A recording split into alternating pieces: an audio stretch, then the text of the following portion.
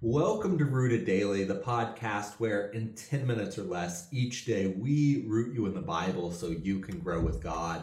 I'm Brandon Levy, and today we're asking ourselves if Christians are the problem. That's the question that our society has asked and has increasingly answered for us. Yes, they say Christians are the problem, and they're saying it louder and louder every day. They look at Christianity as foolish at best and hateful, judgmental, and self-righteous at worst. Backwards superstition, they say, is holding the world back from being this peaceful utopia. So is that who I am? Are the faithful society's problem?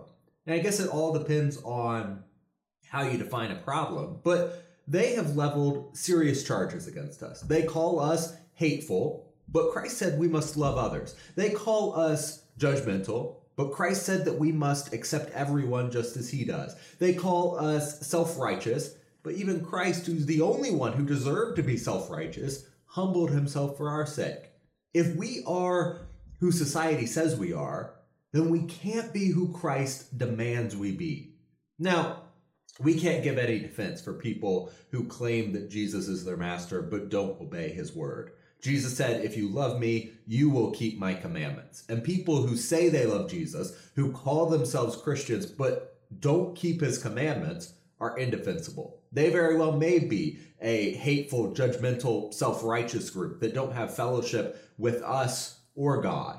We can join the chorus and say they are the problem, and we should, because this shouldn't be a debate about culture or value systems. And that's an important point.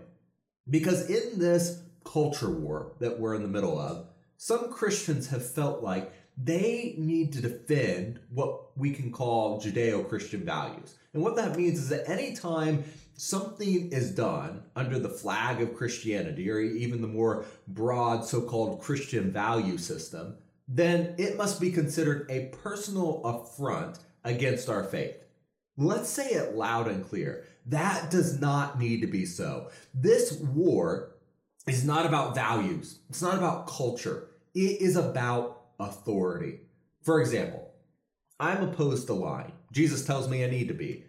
But that does not mean I support everyone who is opposed to lying. We may share that single moral, but if they don't oppose lying because God is the ruler of their life, then we're on completely different wavelengths. Jesus said in Matthew 7, not everyone who says to me, Lord, Lord, will enter the kingdom of heaven, but only the one who does the will of my Father who is in heaven.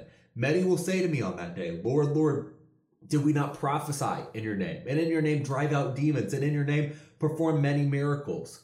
And then I will tell them plainly, I never knew you. Away from me, you evildoers. There are many people who claim Christ and claim to hold up his banner, but not all belong to him. We don't need to waste our time defending them, because even if we agree with some of what they do, some of their values, our authority is what truly matters. So with that disclaimer out of the way that we can't defend everyone who claims Christ, we then need to ask ourselves if we ourselves are defensible. When we have Christ as our authority, are we a problem? Well, let's look at what kind of people we must be if we want to be a disciple of Christ, and then I'll let you answer that question for yourself. First, Christians choose peace. Romans chapter 12, verse 18 instructs Christians, if it is possible, as far as it depends on you, to live at peace with everyone. Christians are always striving for reconciliation because that's what Christ did for us. He reconciled us with God. When Christians interact with people, they want peace, not discord. It's not always possible due to the decision of others, but as far as the Christian goes, a peace can always be made. In a world filled with war and animosity, peace is a tempting offer for me at least. Number two, Christians obey authority. Despite the impression some false teachers are intent to make, Christians cannot be a political party. or a political ideology. Why should it be? Why would we concern ourselves with perfecting a kingdom in a dying world when we can have life in an already perfect kingdom? Romans 13 tells Christians that we should obey civil government even when we don't agree with them on some things. Surely the Roman Empire that Paul was writing about was not the ideal government for Christians. Nevertheless, Christians paid taxes, they respected the rule of law, they honored those who deserved honor. And today, we respect our bosses, we respect our parents, we submit with humility, making ourselves like servants. When worldly laws, when worldly rules seek to prevent us from carrying out God's will, Christians will always obey the higher authority. But disobedience is not our default. That's why, regardless of the politician, regardless of the political party in office, Christians pray for and respect our elected representatives. Number 3, Christians work hard and they take care of their families. Christians are committed to hard work to take care of people and also so that we can glorify God. We're told that whether we eat or drink or whatever else we do, it's all for His glory. We work because we want to take care of our families. We want to take care of those without families. James 1:27 says that religion God our Father accepts as pure and faultless as this, to look after orphans and widows in their distress and to keep oneself from being polluted by the world. Christians take care of people, especially the vulnerable. Christians believe in marriage and that we should love and support and care for our spouses and children and parents. 4th, Christians believe in free will. Christians make a choice to submit to the Son of God, and they want others to make that same choice too, but we know that we can't make that choice for you. You have the freedom to choose your master. Christians obey Christ's command to go into all the world and preach the gospel to all creation. Whoever believes and is baptized will be saved, but whoever does not believe will be condemned. And so, Christians go out. We preach to everyone we can get an audience in front of, and we want others to believe and be baptized. But we can't force belief.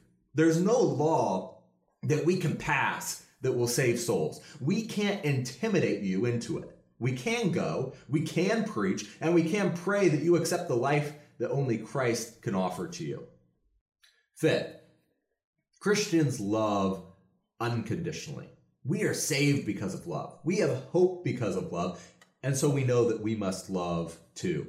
1 John chapter 4 grounds us in that truth when John writes, "This is love, not that we loved God, but that He loved us. And He sent His Son as an atoning sacrifice for our sins." Dear friends, since God so loved us, we also ought to love one another. No one has ever seen God, but if we love one another, God lives in us, and His love is made complete in us.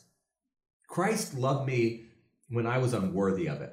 And so I too can learn how to love unconditionally, which leads us to number 6, which is Christians are willing to die for you. Christians are nothing without love. And that's why just a chapter before, John also writes in verse 16, "This is how we know what love is. Christ Jesus laid down His life for us, and we also ought to lay down our lives for our brothers and sisters. If anyone has material possessions and sees a brother or sister in need, but has no pity on them, how can the love of God be in that person? Dear children, let us not love with words or speech, but with actions and in truth."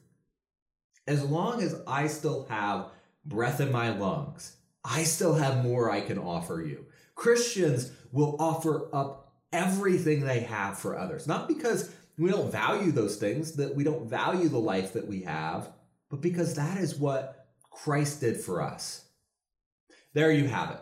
That is what Christ says Christians are: peaceful, humble, hardworking, loving, and sacrificial. If you call yourself a Christian, but are not striving for that kind of life, then remember what Jesus will say to those who say, "Lord, Lord," but do not do His will. "Away from me, you evildoers." But when Christians act like who we claim to be, the followers of Christ, I'll let you judge for yourself if those characteristics we read about are a problem for society. That'll do it for this episode of Rooted Daily. And I'm looking forward to sitting down and talking with you next time. Hey there, thank you for listening through this episode of Rooted Daily. We think it's so important that you grow with Christ continually, using the Word of God as your only foundation. That's why we release these episodes every weekday, so you can root yourself daily in the Bible. Make sure to subscribe to the podcast on your favorite app so you don't miss us. And if you think a friend would benefit from hearing this good news, hit the share button. Most importantly, if you're ready now to take the next step, repent, be baptized, and hand over your life to Jesus, shoot me an email to brandon@rooteddaily.com.